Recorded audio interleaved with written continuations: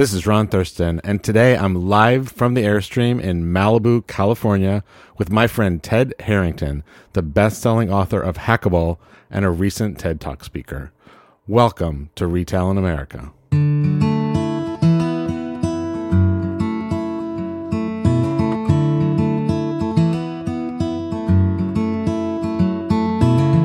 This podcast is part of the Retail in America tour, my year-long journey to discover incredible retail heroes all across the country, celebrating our retail culture, community, and careers. Go to retailpride.com or on Instagram at retailpride to see it all, including past podcast episodes, playlists, and future cities on this tour. And while this may not be a traditional retail conversation, Ted's wealth of knowledge about human behavior and thinking like a hacker is one you don't want to miss. But before we get started, I want to thank the three important title sponsors for the Retail in America tour and this podcast. Spotify Advertising. Spotify has grown to over 420 million monthly unique registered users around the globe, over half of which are supported on the ad platform. Spotify Advertising will help you reach and target your audience across devices, locations, and formats. Ubic. Over 300 companies in 80 countries trust Ubic to drive their retail performance at scale and get real-time visibility into multi-location business execution, digitized task management, and consistent digital mobile learning for their teams. And KWI. KWI is the industry's only true turnkey omni-channel platform for specialty retailers. With over 35 years of experience, let KWI help you execute flawlessly with the features that matter most, including endless aisle, clienteling, mobile checkout, inventory management, e-commerce, and more. The links to learn about all three of these great brands will be in the show notes and at retailpride.com. And with that, let's get started with the show. So Ted, welcome to Retail in America. I'm psyched to be here. Thanks for having me. So we are in Malibu and sitting on a beautiful cliff overlooking the water. And you're a local. You live here in Santa Monica. I took a short Uber ride to come see you. Nice. Yeah. I want to share the story as we start about how we met, because I think it's a really interesting conversation around the power of human connection. Yeah. Because the conversation we're going to have is not about traditional retail, because you're not a retailer, you didn't work in retail, right? But our relationship and the power of kind of storytelling and communication for me is a really important part of retail and our friendship. And so in August of 2019, I came home from a workshop and said to my husband, I'm going to write a book. Like, that's it. I'm going to write a book. And I'm like, so how do I do that? Like, how do I write a book? Yeah. Did a lot of homework, kind of made this decision to choose Scribe Media to help me. Signed up for a workshop in Austin of October 2019, so just over 3 years ago. And around this table, as we began, was the most interesting group of people, one of whom was you.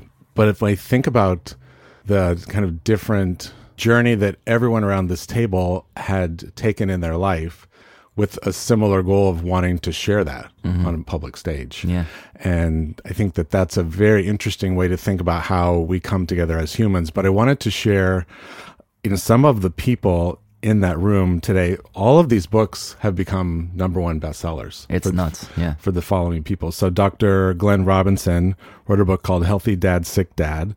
What Good Is Your Wealth If You Don't Have Your Health, which is a great title. Hussein Albiadi, who speaks all over the world, now works for Scribe, wrote a book called The Art of Resilience, The Refugee State of Mind, which is a very powerful book. Sabrit Rajiv wrote Generation Zero, Reclaiming My Parents' American Dream. Craig Perkins wrote Against the Grain, Ditch the American Dream and Create Your Own. And Lindsay Dare-Shoup, she's a gold medal Olympic athlete. She brought her gold medals, for us to... Just casually pulled some gold medals out at the end. She did. Wrote a book called Better Than Never, Believing It's Possible is Where Champions Begin.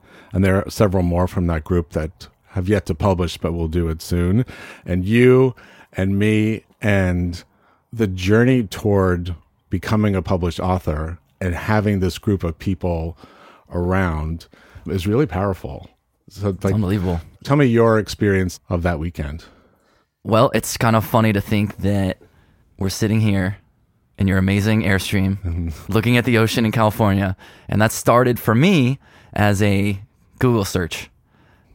Like our friendship began with me Googling how to get a book deal. That was the search that I did. I didn't want the book deal, but I wanted to publish a book. I figured that's how you do it. And then one of the articles that came up was something that Scribe had written that was, do you want a book deal? And I'm like, talk to me. And I read it, and it made this whole analysis of like how you might approach writing a book. And I was convinced right after that about their method.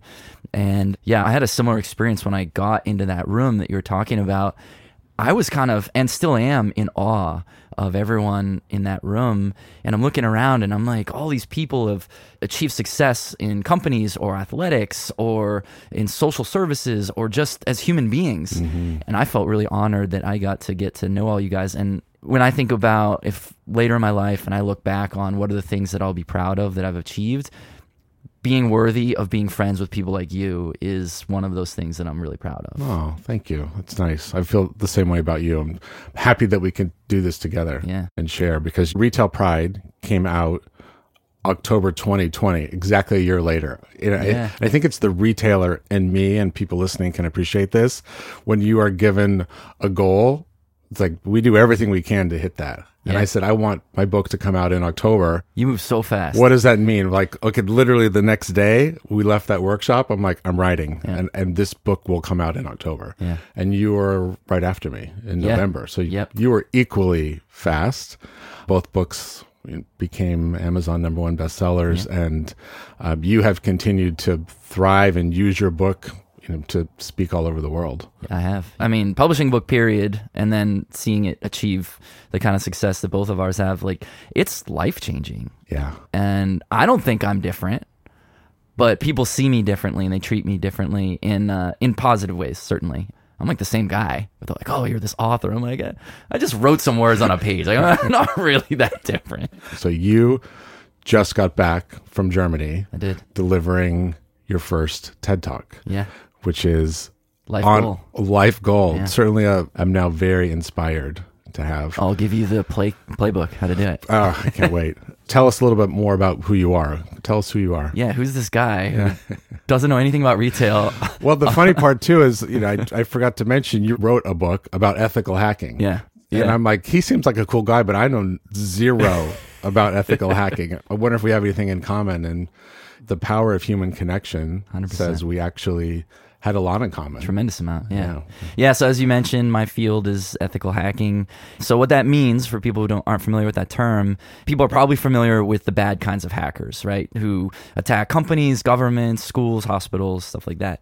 But they might not realize that there's this opposing force which uses all the same tools and techniques and methods as the bad types of hackers do, but they do so in order to improve the security of systems rather than to exploit them. And that's called ethical hacking. And that's the world that I come from. So I lead a group of ethical hackers where companies hire us to hack them and then help them improve their systems. We've hacked everything from cars, phones, medical devices, password managers. We did some cool stuff on our dating apps. We could like change your vote data. Like if you swiped left, we could be like, you swiped right, or the reverse, which is funny, but it also has to do with the like sovereignty of your vote. So it's actually a kind of a significant issue. Interesting. So that's what we do. So we basically apply bad guy thinking in order to help. And so my book, I wrote it to help people who are building these types of software systems figure out how to do it better.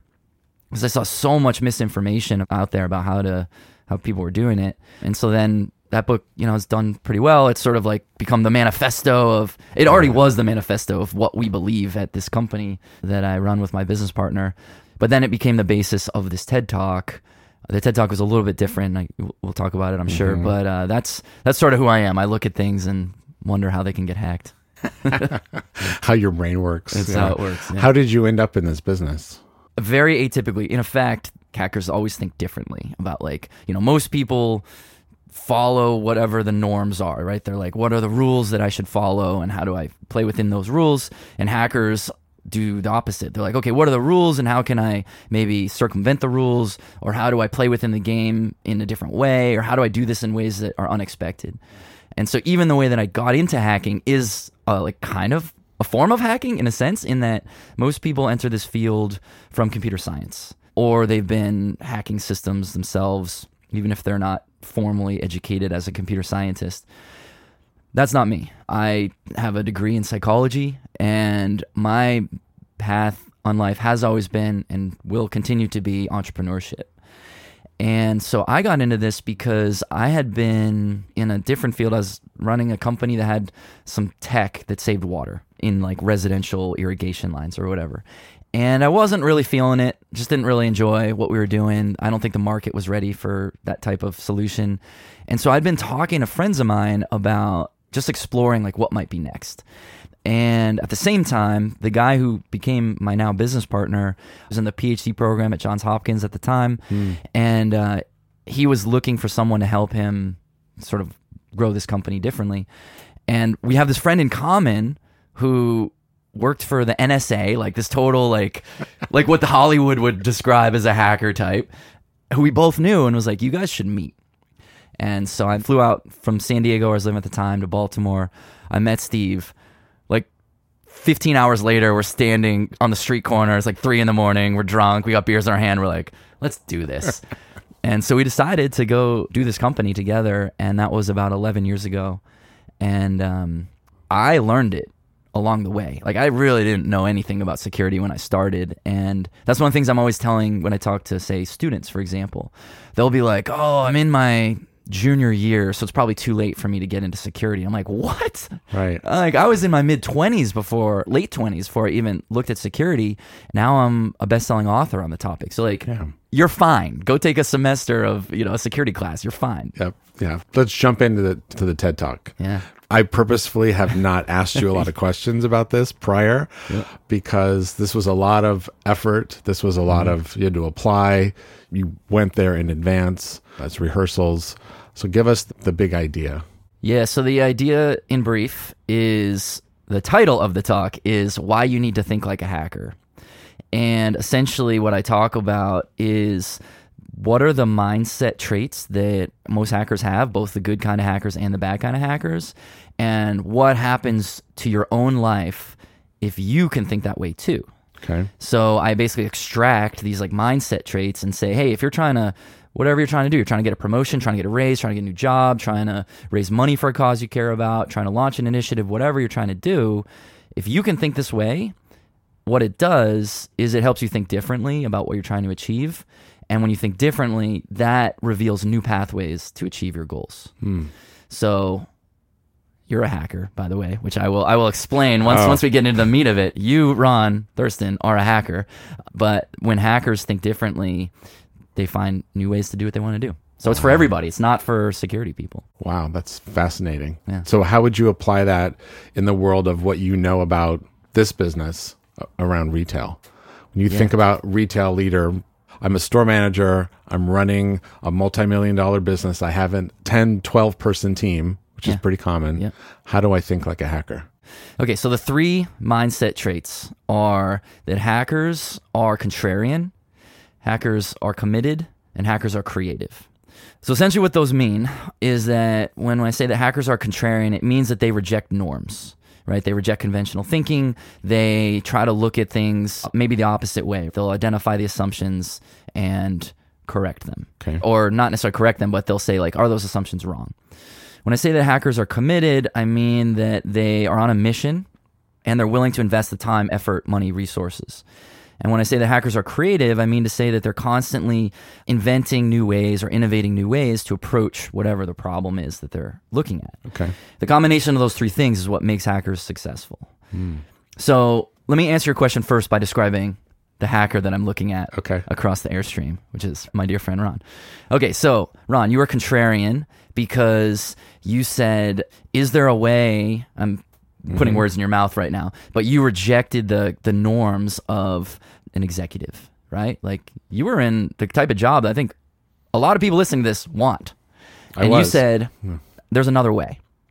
And so you rejected that. So you no longer worked in an office. You no longer lived in an apartment. You said, is there another way? Can I do this differently? And so you bought an Airstream and you travel the country interviewing people and you're telling those stories. So that's contrarian thinking, right? That's completely looking at it opposite. Yep.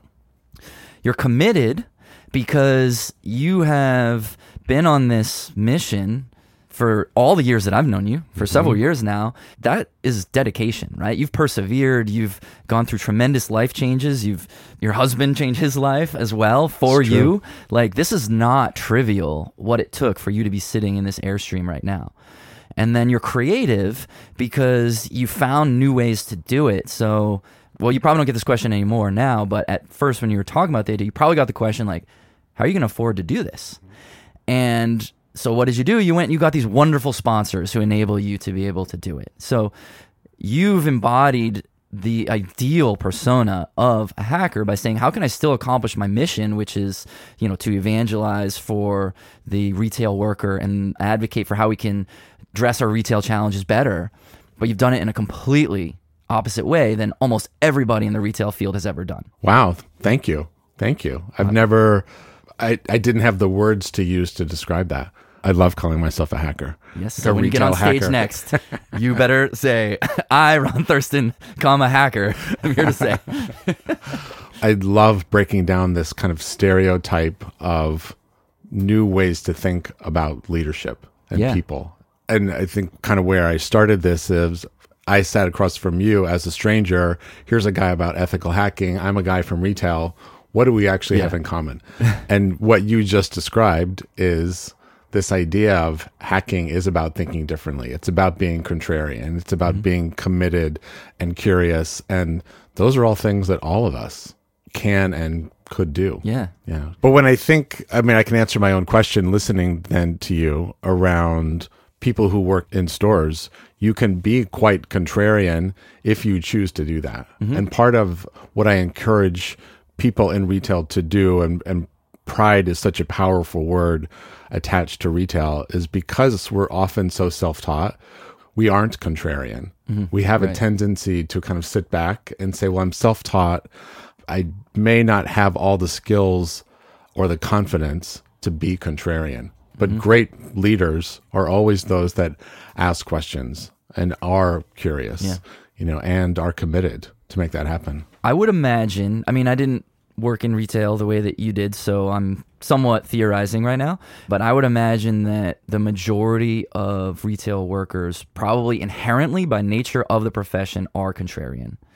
Because, so a way to think about it is, think about like waiting in line, right? Most people see a line, they try to find the back of it, and they get in it. A contrarian says, is there another way to get in? And that's the really powerful question. Is there another way? And from my observation, my experience with retail has been as a shopper, but I've been in stores, and I certainly look at stores differently now since you've become my friend, but I'll look around and I see the way that staff is like solving problems in the store. It's not just about, folding clothes, right? It's about how the customer is going to have a wonderful in-store experience, and how are they interacting with the brand, and where are people spending their time, and the way that retail workers are thinking about, like, can we do this differently? Can I approach the customer differently? Should I talk to the manager about, let's put this pile of items in a different place because for whatever reason it's good or it's bad. Every day. Yeah, so that's contrarian thinking right there. Okay. Whereas like a rule follower might say, oh, the corporate, whatever, head honcho has come in and said it must be this way. The contrarian says, maybe it doesn't. Maybe there's a better way. Makes sense. And commitment is a no-brainer in retail, highly committed, because you are there 7 days a week. The hours can be insane. The commitment to the customer is so high, and the commitment to your team, that is, I think, a quality that anyone in retail would say that they have, is that they're highly committed. Honestly, I think part of the reason I never really worked retail, I have worked retail, but not like in a significant way. But the reason I never really wanted to, I just didn't want to work like Christmas Eve. You guys, it's so impressive to me when you go into a store on times when it's like, look, it's Saturday night. I know that this college student does not want to give their Saturday night to this. They would rather, but they're committing to it because this matters to them. This is their profession, and they're here. Yeah. You know why I love working Christmas Eve? Yeah. Because it's everyone who waited until the very last minute and they're panicking. They're panicking. And if you can calm them down and find the perfect gift on the last day, hours before the presents are going to be unwrapped, you're a hero. Yeah, wow. And that's cool.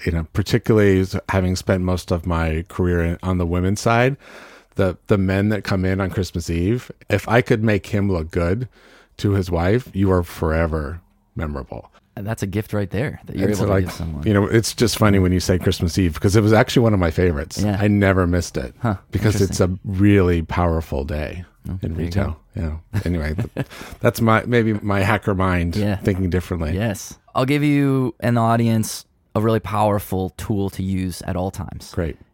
It's the question, what if? Super straightforward, simple to remember, but whatever your situation is, so you were asking me like, okay, leader of team of 10 to 12 people, whatever, and then you have a scenario that is some sort of difficulty, just start asking the question, what if? You're running into the resistance, whatever that is, objections, setbacks, whatever the problems are, just start asking, what if? What if we did it this way? What if we did it that way? What if we didn't do the thing we're supposed to do? What if we just didn't do it at all? What if nothing happened? What if the store was closed tomorrow? And when you start asking those what if questions, what it really does is it removes us from the shackles of expectations, right? That's sort of stupid, trite, like think outside the box, which is a completely useless thing to say because people are like, I don't know, what is the box even? We need to stop using we that need to term. stop. We need to stop using that. But it's getting at this idea that like there's an expected way we're supposed to do something. And the question what if allows us the freedom to think about it in a new way. And it doesn't mean we're committing to it, but it allows us to think about it. And so like some of the favorite conversations that I have with my business partner, they all start like this. So here's a terrible idea. And whenever he says that or I say that, the other one is like, our ears perk up and we're like, I want to hear everything about this bad idea. Because then you throw out the bad idea and then the parts about it that are bad, you're like, well, what if we just change that piece with this other thing? And it's like, oh, that removes the whole bad part. And now it's actually an unbelievably good idea because we allowed ourselves to think about it differently. And so the question, what if, everyone who's listening, use that in every situation as you're trying to decide what to do. Mm-hmm. But in that conversation with Steve, you're willing to listen and have that banter to solve, like maybe it was a bad idea and turned it into a great one because you're also open and willing to have your idea poked at a little bit. Yeah, and we'll even remove what might be typical norms or barriers. So, for example, anytime anyone's deciding to do anything, one of the obvious criteria that goes into that is like, okay, this should be legal, this should be ethical, this should be moral, those kinds of things. So obviously that goes without saying, your decision needs to account for those. That makes a lot of sense. And I think that there's a really wide audience in the retail space who are looking for those kind of ideas of like, how can I do something differently? How can I stand out in the crowd in a really large company with big employee bases? That kind of jump from maybe single store to multi-store. I've had people on the show over the course of this year who are early in their multi-store career, and that's a really big jump. And some of that was maybe thinking like a hacker. Now that you're describing this, I'm picturing them and I'm listening to their story, and they did have to do something differently. They did have to, you can't just sit and wait. Right. You have to make the name for yourself. You have to do something. So for my edification, and then I'll maybe apply this, how do we think like a hacker scenario to this? So what is the jump from single store to multi-store that you've identified? So in traditional retail would be kind of store manager / general manager to district manager. So you go from running 1 to maybe 10, 12 locations. Okay, so the problem is you have disparate geographic locations, you have more people you're reporting to, you have more problems. Correct. All of it is just multiplied. So a way that someone might think about that would be, all right, I'm a single store manager. I want to be a multi-store manager. And that's a big jump. And they probably don't want to give me that job until I can prove that I've done it. But how do I prove I've done it if I don't get the job? It's the circle of life. It's a circle of life. So what do you do? So what most people would do is they'd say, well, I'm just going to put in my time. I'm going to make people trust me enough until I get the chance. The what if question would be like, what if I didn't do that? What if I created my own multi complex scenario. Now, it doesn't mean go start multiple stores necessarily, but like, how do you create that opportunity to manage multiple problems at the same time? So is there a nonprofit that you could join? Could you start a nonprofit? Could you start multiple nonprofits? Could you juggle multiple things in your personal life? Maybe it's like some sort of educational, like a degree or something you're pursuing. And then within that, there's some thing that you have the opportunity to manage multiple people who have multiple problems all at the same time. Because then you can take that and now you go to the person who's in charge of hiring for the multi-store and say, look, I've been doing this whole time. Right. And I'm also running a store. Right. Like, I can do this with 5 stores. Right. And finding those other even kind of stretch assignments within organizations to help you 100%. Insert yourself into situations or problems that the company has. There's a lot of those opportunities. Ask for more, do more without doing the role before you have the role. I mean, I hate to say it, but you know this to be true. I know this to be true. People are not going to give us what we deserve. We have to go get it. We have to go create it. And that's the heart of what Thinking Like a Hacker is about, is like, okay, the world works this way. How do I make it work differently? And this is just one of those ways, like just putting your head down and being a good employee. It's not enough. You gotta do differently. You gotta do more. I love it. I love this tie-in to our worlds together. It's great. Tell us about the experience of delivering this TED Talk. I still haven't figured out how to put it into words, what it felt like, but it was just days ago. It was just, I think like maybe last week. Yeah. So I guess maybe to put it into context, this was something that I've been wanting to do forever. I mean, basically once Steve and I started doing our company, ISE, it was in the back of my mind that I'm like, I gotta give a TED Talk. And so I've been thinking about it and pushing towards it for years. And this is why I started speaking more and more, because someday I wanted to do this. And then when I realized I wasn't getting selected for one, this definitely factored into writing a book, because I knew that they like authors. And so the reason I mention all that is just that this really mattered to me, and it took a long time to get to that stage. And so being on that stage, I guess maybe to relate it to you or to anyone listening, like if you think about something that really mattered to you that you worked for over a long period of time, and you can kind of think of what those emotions felt like, now add to it people literally applauding as you do it. And it was so amazing. And one of the things that I really wanted to do, which this is just me being a like competitive, goal-oriented person, this is not necessary, but I wanted to deliver it without an error. I wanted to have a flawless performance, which is difficult because you have to memorize it. I didn't have slides. It was about 15 minutes long. That's like thousands of words. I mean, I give a lot of talks, but they're never memorized. And I successfully delivered every word without flaw. And it's like who cares? But I do. And so to be able to do that, it was amazing. And I had these endorphins for, literally probably like a week. I bet. Wow. It was an incredible feeling. There were almost 400 people in the audience, and hopefully like thousands or hundreds of thousands or maybe millions of people hopefully someday will see the video when it comes out. But it was Any incredible. Sense of date on when that is? Yeah, it'll probably be around like a little before Christmas, like middle of December. So soon. I'll make sure I share that with everyone too. When you're consulting with brands who you're having all these really bold conversations and thinking like a hacker, where do you find the obstacles the further you go up? How do we change this idea of being more free and more bold and the what ifs? How do you do that at the top? Yeah, that's a real challenge in every field for sure. Mm-hmm. And I think that one of the biggest challenges is that those at the top and those at the level of execution have different priorities, which is problematic because they're in the same organization, ostensibly pursuing the same thing. But the people at the top, they have whatever their vision priorities are, or the business priorities. And the people at the execution level, their priorities are things like, how do I make this thing that I'm working on right now work better? How do I deliver it more efficiently, more effectively, whatever? And sometimes those don't always align. And usually what happens, if you think about the way that a leader thinks, the big leaders, like the ones all the way at the top, they generally, and I'm painting a broad brush here, but they generally don't care about the detail of how something is executed. Now, obviously, there's famous examples of like, Steve Jobs cares about like the specific details of certain things, and like that becomes this really famous trope.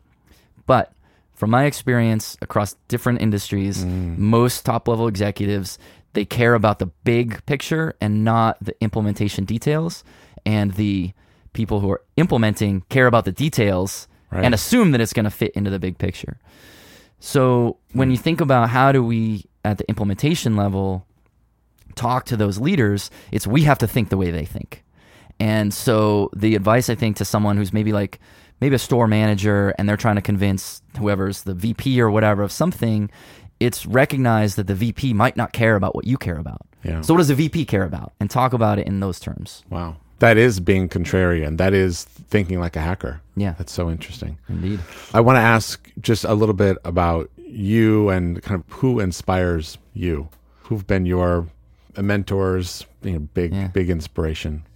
Well, I mean, definitely my parents, for sure. I dedicated my book to my mom and my dad. And because what they really taught me was about, I mean, they obviously taught me like literally everything, including how to walk. But everyone's like, wow, your parents taught you things? That's crazy.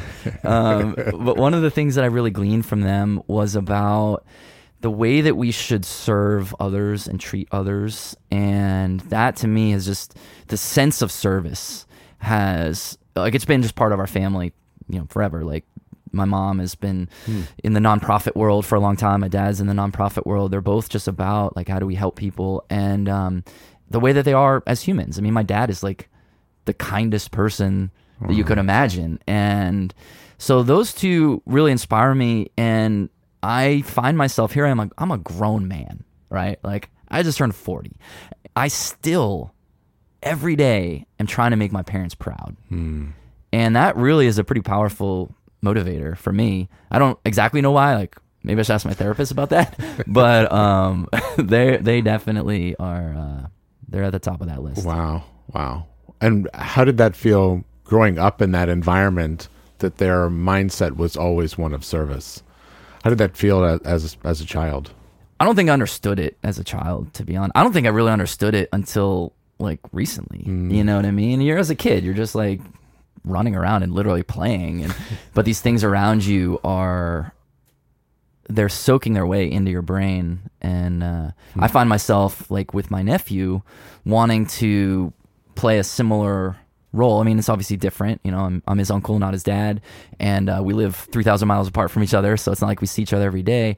But I find myself wanting to instill in him values that I've picked up over the years, and I would like to hopefully see him emulate. And it's just really fulfilling. And I don't know if he's 15. I don't know if they're soaking in or not. I mean, I do see him. They are soaking in. I'm not giving myself enough credit. But. Yeah, sure they are. I'm sure he'd love to come out here to Santa Monica, spend more time on the beach. He was out here. Yeah. We rented we rented this ridiculous, like, BMW i8, the one with the gull wing doors, and just like drove around. We went into the like rich areas, and we had a pretty good time. With life goals. Yeah. Ted, I can't express enough how grateful I am to have you sitting here with me today in the Airstream to think about our lives and the evolution of things that we've both accomplished. Since we met just over 3 years ago, and books and TED Talks and the Retail in America tour and the growth of your business, and the list is long. I very much appreciate our friendship. Gratitude goes both ways. You've been not just a friend, but an advisor and a mentor to me, and I'm so grateful to be here. Thank you. How can people find you? The easiest way is just tedharrington.com. Okay. Everything there, how to follow me on social, information about my book, obviously info about our company too, but yeah, tedharrington.com. I love it. I think there are retail organizations that could come and have you speak to stores. I would love to do that. Yeah, it'd be great. Yeah. Great. Thank you, Ted. Thank you. I want to thank Ted Harrington for being on the show today, and to all of you for listening. It's very appreciated. Thank you to my producer, Roy Petitz, and to the audio engineer for the Retail in America show, Dean Albeck. Subscribe at retailpride.com and follow me on Instagram at retailpride to see all the details about the Retail in America tour. And with that, keep your retail pride strong, and I will see you on the road.